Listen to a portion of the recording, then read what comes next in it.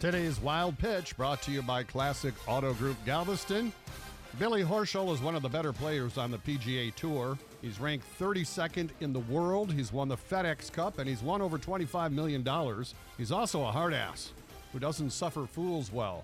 When Horschel missed a birdie putt, a fan made the mistake of telling him it was a bad read. Bad read, Billy.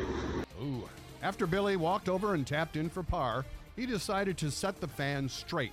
The only reason why I'm on that side of the ropes and you're on that side, like my talent level is just much better. My talent level is just a little bit better than yours. Not very original, but the fan should know better than to talk smack to Horschel.